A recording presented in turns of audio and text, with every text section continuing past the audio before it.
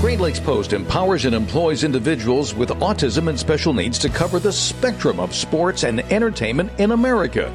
Great Lakes Post is proudly made possible by the generous support of Ally Financial and Artisan Tile. This is Brogan Kogler for Great Lakes Post. With Veterans Day approaching, I had the chance to sit with Mike McDougall, the location coordinator for Wreaths Across America. Mike tells us about this incredible organization that is honoring our veterans by placing wreaths on their grave sites. Well, it started back in 1992 by a gentleman, Morrell Worcester, out in Maine. He owned a wreath company. His father took him to Arlington. He kind of had that in the back of his head. And one year, had some extra wreaths left over, so he contacted the folks at the Arlington National Cemetery and asked if he could bring some wreaths out there and put them on some of the headstones. So they allowed him to do that. It's just grown from there. There's now 2,000 military cemeteries all over the world that participate in this event. Particular date this year is December 18th. This annual event takes place at the Great Lakes National Cemetery in Holly, Michigan, where volunteers can honor those that fought for our freedom. The volunteers show up and distribute the wreaths to the individuals, and they go place them on the headstones. Mike, how can we get more info, and what is your ultimate goal moving forward? We have a website set up. It's matrixexp.com. I'd love to come there one time and see 54,000 wreaths around this facility. It's just something that's very near and dear to my heart. This is Brogan Kogler for Great Lakes Post. Visit GreatLakesPost.com for more info and full-length interviews.